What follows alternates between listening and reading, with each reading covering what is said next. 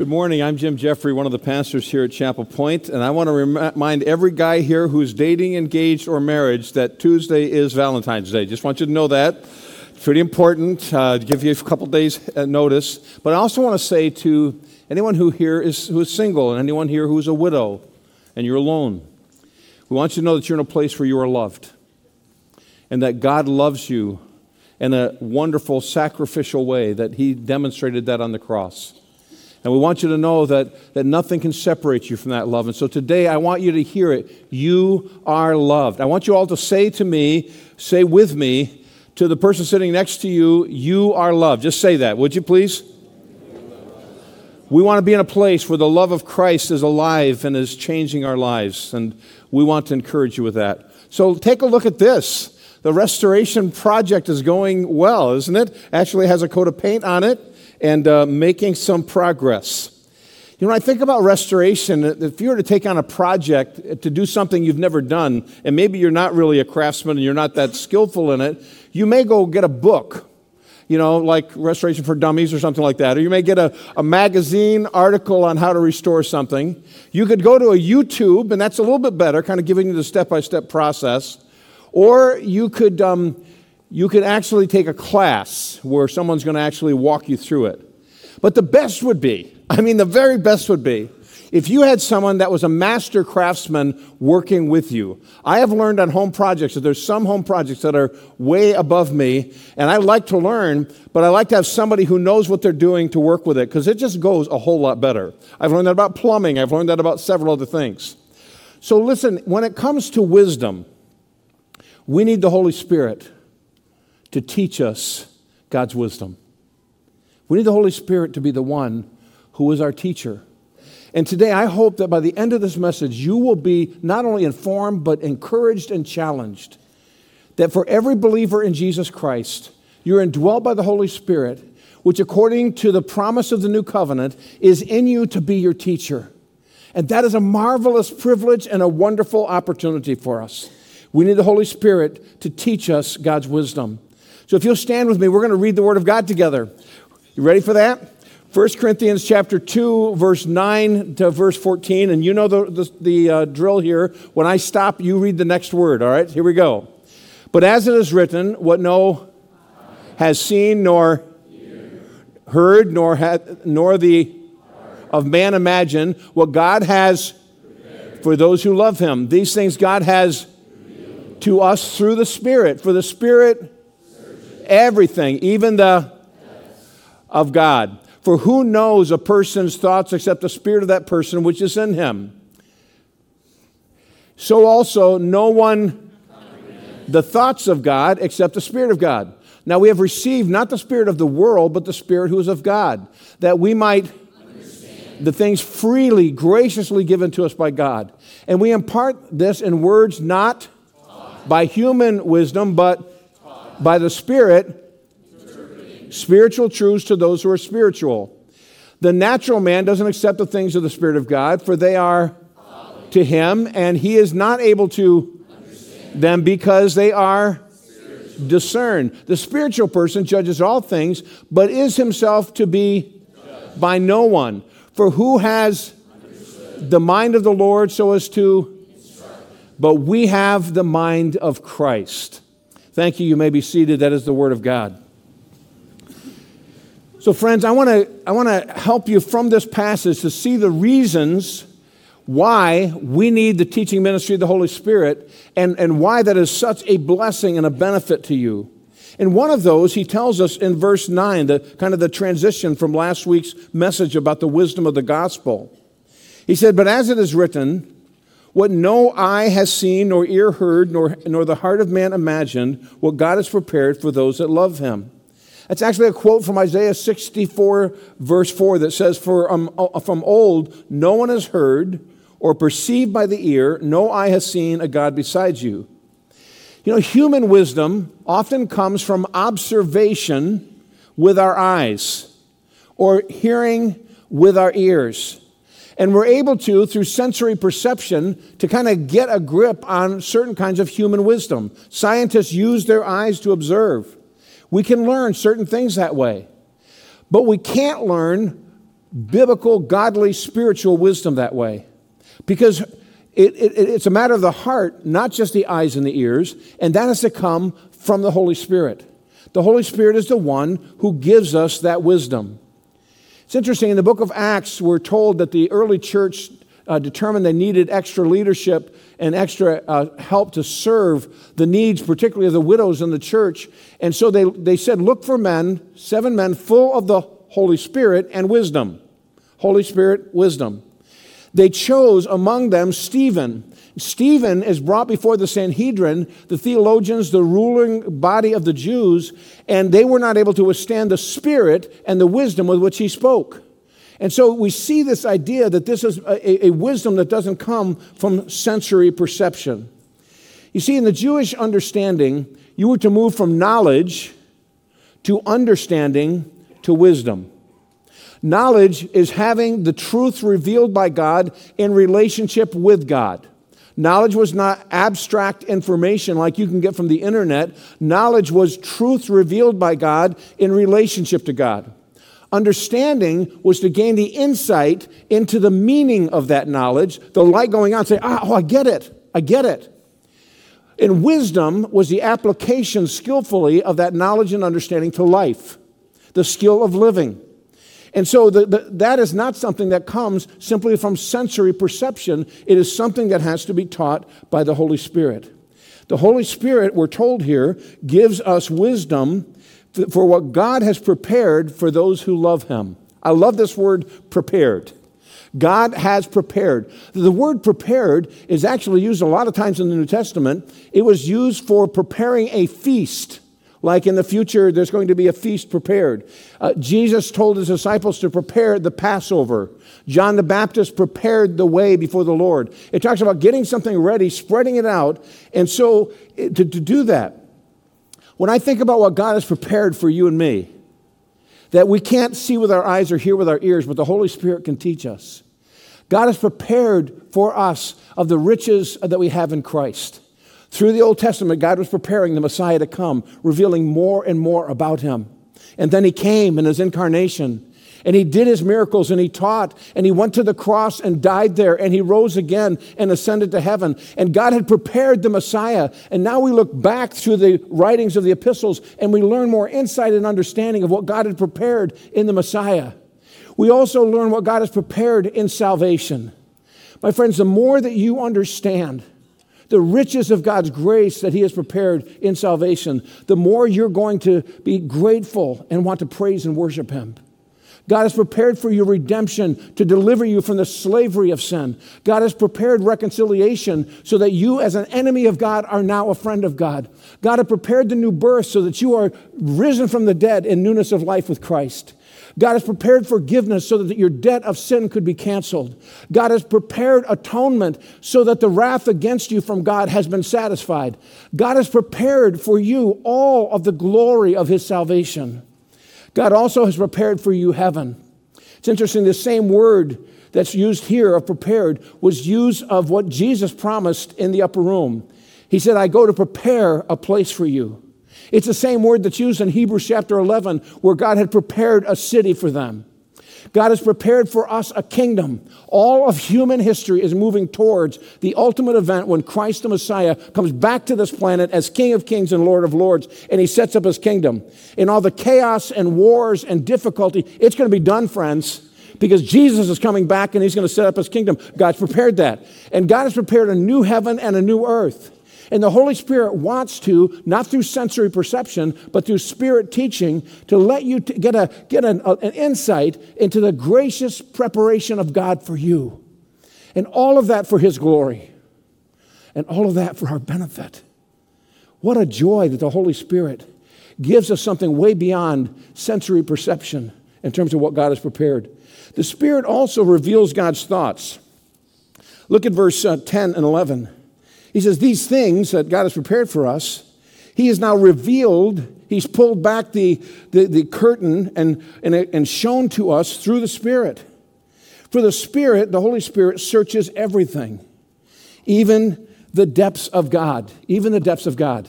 That word depths is a word that is used today in what they call a bathysphere.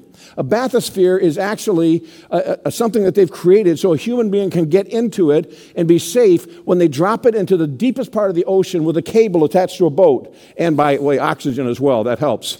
And it goes all the way down to the deepest part of the ocean, and you can see it. You can see what's there. They can explore in a bathysphere. This word for depths is the same idea, the same word. The depths that God wants to show to us. He wants to examine and investigate and show us that. You know what? On the one and only cruise my wife and I have been on, we went to among other islands, we went to the Bahamas. Now, I'm not against cruises. I just don't want to catch everything that's on the cruise. And I kind of decided that I'd rather fly in one place and stay there. That it's just, to me, that's just more relaxing. So we one of the ports we went into was Nassau, Bahamas. And all of the people on that cruise were going in tour buses, and it just didn't sound like a fun idea to me. So I said, hon, let's do something different. We rented a motorcycle and the helmets that went with it. And we went just around part of the island. And then we went over this bridge to a place called Paradise Island. It's a attached island there. And we found an isolated beach where there wasn't very many people. And we just went there and we spent the entire day at this beach. It was glorious. There was not a crowd. We just had the beach to ourselves. I love swimming. It's just something I enjoy doing, and at least pre-COVID, I enjoy doing. And what happened is we went to this beach, and you could see the beautiful white sands, and you could see the turquoise water, and the sky was beautiful. But I went out along this coral that was there, and I went underwater, and I can hang underwater for a really, really long time. And I'm just hanging there, and all these tropical fish are swimming around me. No sharks, no stingrays, just tropical fish, all these different colors. It was absolutely beautiful. Friends, listen, there were things you could see from the beach, but there's things you could only see when you went down to the depths. The Holy Spirit is in you to teach you the deep things of God. The psalmist said it this way, Psalm 119, verse 18, open my eyes that I can behold wondrous things out of your law. That's a great prayer when you're starting to read the Bible. God, open my eyes. And then he goes on in the same idea, and he says, who knows a person's thoughts except the spirit of that person in him? Friends, I've learned that I can't assume that I know what a person's thinking. I'm almost always wrong. Word to the wise husbands here, just want you to know that. Don't assume. Don't assume. Ask questions. You don't know what a person is thinking unless they tell you what they're thinking, right? They tell you what's in their heart. He said in the same way, no one comprehends the thoughts of God except the Spirit of God. See, the Holy Spirit helps to reveal God's thoughts of these deep things of God. No one comprehends the thoughts of God other than the Spirit of God. Isaiah 55, the prophet Isaiah, uses the word thoughts and ways repeatedly, calling people to repentance. And he says at one point, he says, my thoughts are not your thoughts, and my ways are not your ways. It's been a humbling reality for me that I've realized again and again, and maybe in a deeper way at this stage of life. I don't normally think God's thoughts. Matter of fact, my thoughts are normally 180 degrees opposite of God's thoughts, which is why God continually calls me to repentance, which is a Michigan U-turn spiritually, okay? So God's continually calling me to repentance because my thoughts are not his thoughts. And I'm constantly being confronted by the Holy Spirit in the Word of God saying, you know what, I thought about that, it's opposite, it's wrong. God changed my thoughts. And that God's ways, his paths, the route he wants me to take in life isn't the one that I would normally take. Friends, if you haven't realized that, I just want to help you to understand. God's thoughts aren't your thoughts. Say that with me. God's thoughts are not my thoughts. Say it one more time. God's thoughts are not my thoughts. God's ways are not my ways. God's ways are not my ways. Friends, just got to get over it. It's real. But the Holy Spirit is there to help you think God's thoughts and choose God's paths. Why? Because God knows, he's omniscient, and God is wise. And he wants to show his thoughts to you. Isn't that a joy? God wants to show his thoughts to you. There was a scientist named William S. Boyle, not like in boil water, B-O-Y-L-E. He won the Nobel Prize in Physics because he was a co-inventor of the electronic eye behind every digital camera and the Hubble telescope. So this guy was a brilliant, brilliant scientist. So he's traveling, and he's in Halifax, Nova Scotia. He goes into a store because he wants to buy a new digital camera. The salesman in there is a young guy, and he's like treating him like he knows absolutely nothing, and he's trying to explain to him the technology behind the digital camera. And he finally stops and he says, "It's too hard to explain. It's too complicated. You probably couldn't understand it." To which Willard Boyle said, "No need to explain. I invented it." No need to explain. I invented it. Friends, listen. God's thoughts are so far beyond your thoughts. God's ways are so far beyond your ways. And when we come humbly to the Word of God and say, "God, teach me your thoughts. Show me your ways," it is the Holy Spirit. It is the Holy Spirit that reveals God's thoughts to us. The Spirit also teaches us biblical wisdom from Scripture. Look at verse 12 and 13. He said, "We've received not the spirit of the world." I believe that's a reference probably to Satan.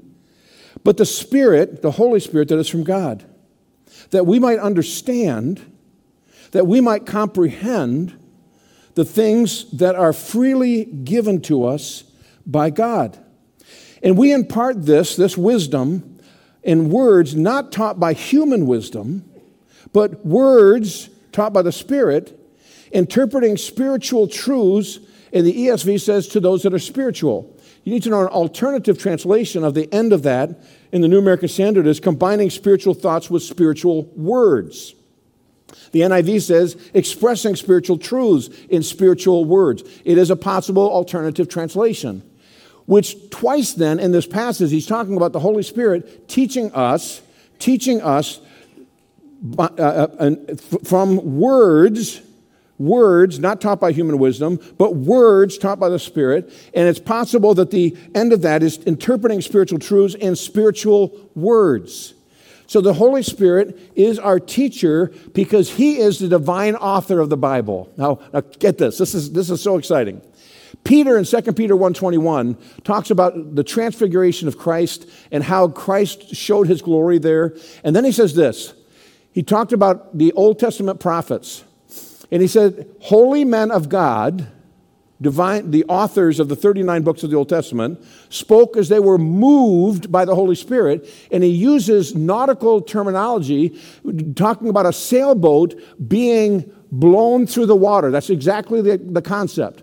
That holy men of God spoke as they were propelled along by the Holy Spirit. So in the 66 books of the Old and New Testament, you have human authors and you have divine authors. Human and divine. The Bible is, in its inspiration, is a quality like no other book. It is God-breathed. It is given by the Spirit. You have the Spirit as the divine author, and you have human authors.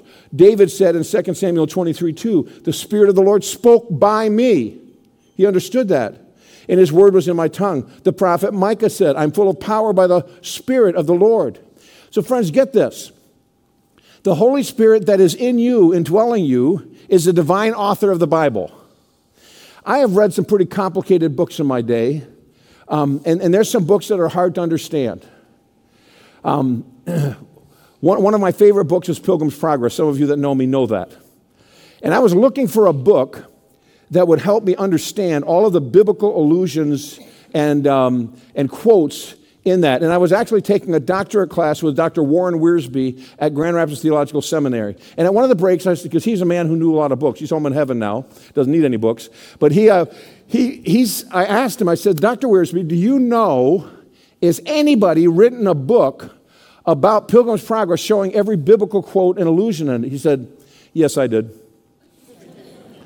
I said, I'm sorry, I didn't know that. He said, "It's out of print. I found one copy in Baker Bookhouse, and I have it in my possession, and no, I will not loan it out." But what was interesting, supposing that I could actually have Bunyan, if I could talk to John Bunyan and say, "Bunyan, what did you mean by this? How did you understand that?"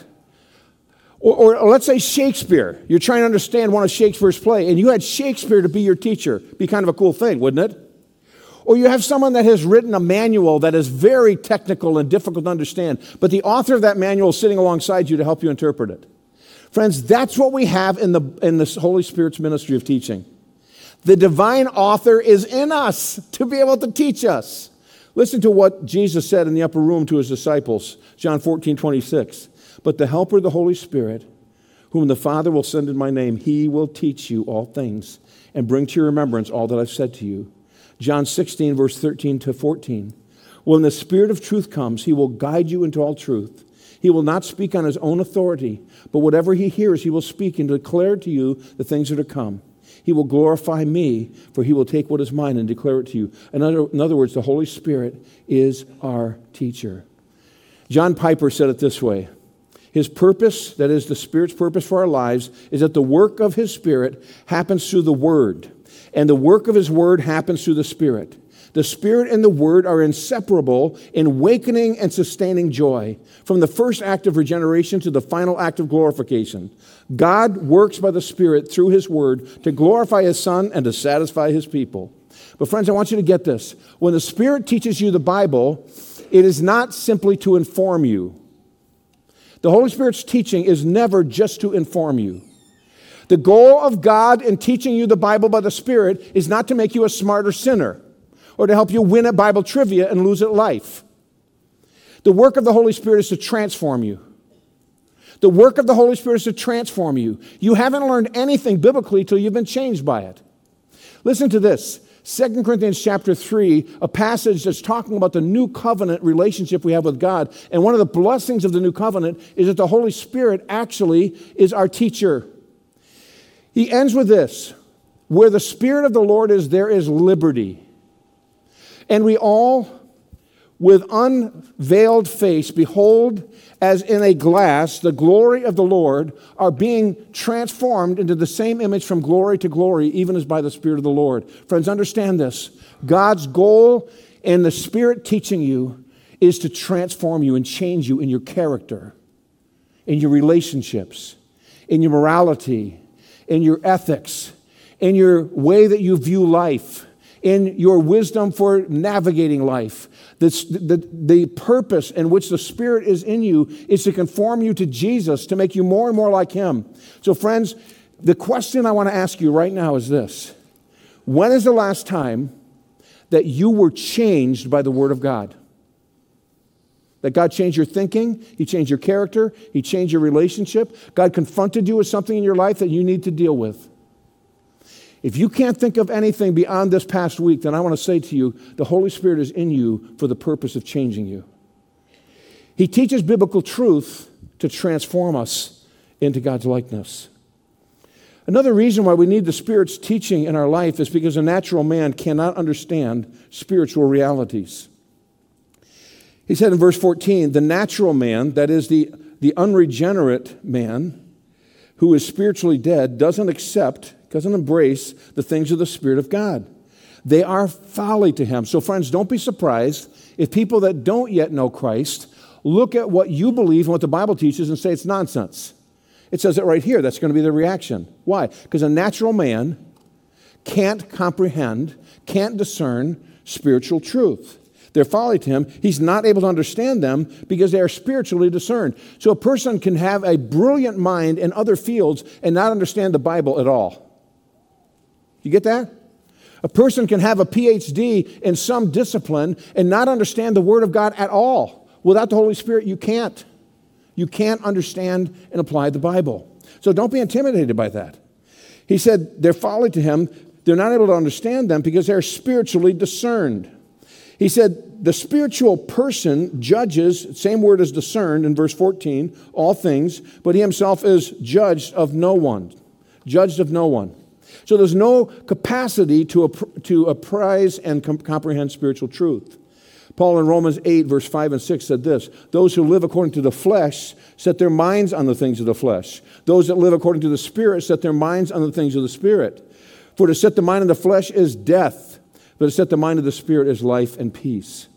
And so as we mature spiritually, we're able to understand biblical truth and discern it. The natural man can't discern spiritual truth. But the more you grow in Christ, the more you're going to be able to discern spiritual truth. It's interesting that the philosophers in the Greek world had thinking of the development of a person in terms of philosophy, said you've got the beginner, then you've got the one who's making progress, then you've got the mature or complete person. Paul in Corinthians uses some different terminology. He talks about the person who is the natural man, who has not the Spirit of God. Then he actually challenges and confronts the Corinthians with being spiritually immature in verses 1 and 2 of chapter 3. He said, you're people of the flesh, you're infants in Christ. He said, I fed you with milk, not with solid food. You're not ready for it. So that's a spiritual infant. Same concept in Hebrews 5:12-14, that because they hadn't used the word, they were not able to discern the word. And then he talks about the person who is spiritual, or the person who's becoming mature in Christ's likeness and able to discern.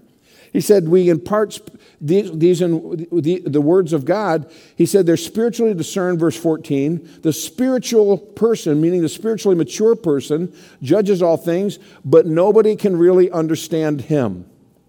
So the believer, the mature believer, is a mystery to the world and the people around him. The mature believer, he's saying, is because of his understanding of spiritual realities, he is not somebody that others can understand. I'll give you two examples of that. Joseph became, at a young age, I believe, a spiritually mature young man. His brothers didn't understand him. Potiphar's wife sure didn't understand him. The jailer didn't understand him. But there came a time when Joseph is brought out of jail before the most powerful man on the planet, Pharaoh. And Pharaoh had two dreams. And it really messed with him, and nobody could interpret the dreams. Joseph comes in, he interprets the dream because the Spirit of God had given him the wisdom to do that, and he is now established as the prime minister of Egypt. Why? Because he had spiritual discernment that the natural man doesn't have. Daniel, another example. Daniel, as a young man, had wisdom from God. His parents named him judged by God. Daniel, that's what that means. And so he's taken to Babylon, and he takes a stand for God, and he's a man who has a capacity for the wisdom of God. Daniel, as still a young man, is really being trained for a role of government. And Nebuchadnezzar has a dream as well. And this dream, he's going to test his magicians and all the wise men of Babylon, saying, you got to interpret this. You got to tell me the dream and interpret it for me. And the wise man says, no, you tell us the dream and we'll interpret it for you. He says, you're stalling. Matter of fact, they said, there's never a king that's ever asked for this from these wise men. And he says, you tell me the dream and its interpretation, or I'm going to have you all killed. And he begins to make plans to do that. Daniel gets together with his friends and prays. If any man lack wisdom, let him ask of God. So he prays, and God grants him insight into what the dream was and what it means. And he comes in before Nebuchadnezzar, and he tells him his dream, and he interprets the dream, and nobody can really understand Daniel. Daniel was an enigma to them because he's a man who had spiritual wisdom. Friends, when you have wisdom from the Spirit of God, it changes everything. You know, there's two different kinds of wisdom. James 3 tells us, verses 13-18. There's a wisdom from below that is of the flesh, sometimes satanic, and it is carnal. And there's a wisdom that's from above, and that wisdom comes from God through the Holy Spirit. So friends, I want you to know, the natural man can't understand. But as you mature spiritually, the Holy Spirit is going to teach you, and you're going to discern more and more spiritual reality. It's another reason why we need the Holy Spirit as our teacher. If you look at verse 16. For who has understood the mind of the Lord? Who has understood the mind of the Lord so as to instruct him? The word instruct means to kind of hold together like all the ligaments in your body, to knit together, to draw a conclusion in the face of evidence. That's what it's talking about. And he's saying, who can understand that? Who can understand God's mind? Who can instruct God? But then he says this, we have the mind of Christ. We have the mind of Christ. That's actually quoting from Isaiah 40, verses 13-14. Who can instruct God? Who can know the thoughts of God? And then he says, we have the mind of Christ. There's a Persian proverb that says this, he who knows not and knows not that he knows not is a fool. Shun him. He who knows not and knows that he knows not is a child. Teach him. He who knows and knows not that he knows is asleep, wake him. He who knows and knows that he knows is wise, follow him. Now, you try to say that really 5 times really fast. The point is this: when you know what you know, but you do that with humility, you can be wise. You can be like a Daniel. You can be like a Joseph. Solomon becomes the king after David. And God shows up in a vision to him and says, in essence, I'm going to give you a carte blanche opportunity. I'm going to write a check, sign it, and you can fill in what you want. God actually says, ask for whatever you want, Solomon, and I will give it to you.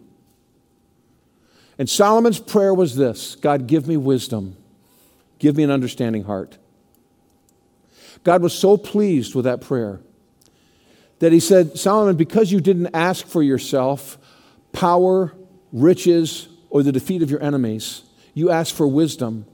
I'm going to give you not only wisdom, I'm going to give you power, I'm going to give you riches, I'm going to give you victory over your enemies, because I'm pleased that you asked for wisdom. Friends, I want you to know that when it thinks of the mind of Christ, it says we have the mind of Christ. The Holy Spirit is in us to teach us and to reproduce in us the mind of Christ so that we think his thoughts. Paul in Philippians 2 said, let this mind be in you which is also in Christ Jesus. In fact, Paul spoke a lot about the mind in his letters. Don't be conformed to this world, but be transformed by the renewing of your mind. That the change of putting off the old man and the new man is by being renewing in our mind. God wants to give us the mind of Christ, to think like Christ thought. And you can do that through the help of the Holy Spirit. And the Lord Jesus, we're told, was full of the Spirit and of wisdom, Isaiah 11:2. That he's the wonderful counselor, Isaiah 9:6 and 7. That Paul at the end of Romans 11 said, oh, the depth of the riches of the wisdom and knowledge of God. How unsearchable are his judgments and his ways past finding out. Friends, we need the Holy Spirit to be our teacher. We need the Holy Spirit to be our teacher because God's wisdom doesn't come from sensory perception. The Spirit reveals God's thoughts. The Spirit teaches biblical wisdom. The natural man can't understand spiritual realities, and the Spirit reproduces in us the mind of Christ. For 48 years, I've been involved in teaching the Bible to people. Last month marked 48 years. And part of that, not only teaching in the church, but actually in one place we had a Christian school, K-12 school. I was involved in education there. Spent 15 years as a president of a university where I was involved in higher Christian learning. And along the way, I began to just try to learn what makes a person a really good learner. What is it about them? Because, friends, as a disciple of Christ, a disciple is a learner. That's what a disciple is. So what makes a person a really good learner? Come up with 5 things. We're going to have them up on the screen for you here. 5 characteristics of a really good learner. And you need to ask yourself, are these true of you? Because if you're going to be taught by the Spirit, all 5 need to be true. A learner is humble. There really is not a proud learner is a person that's not a learner at all. They think they know it all. Humility, I think, is the first trait of a really good learner. Lord, teach me. Teach me. Not only that, but a learner is curious. Do you come to the Word of God curious? Saying, God, teach me. Teach me what you have for me. A learner is diligent. Are you spending time in the Word of God every day because you're wanting to learn and have the Spirit teach you?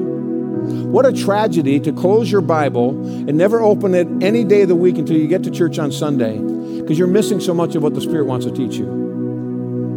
Friends, I need this in my life every day. And I need the Spirit to teach me every day. The Word of God. So I got to be diligent. Skill.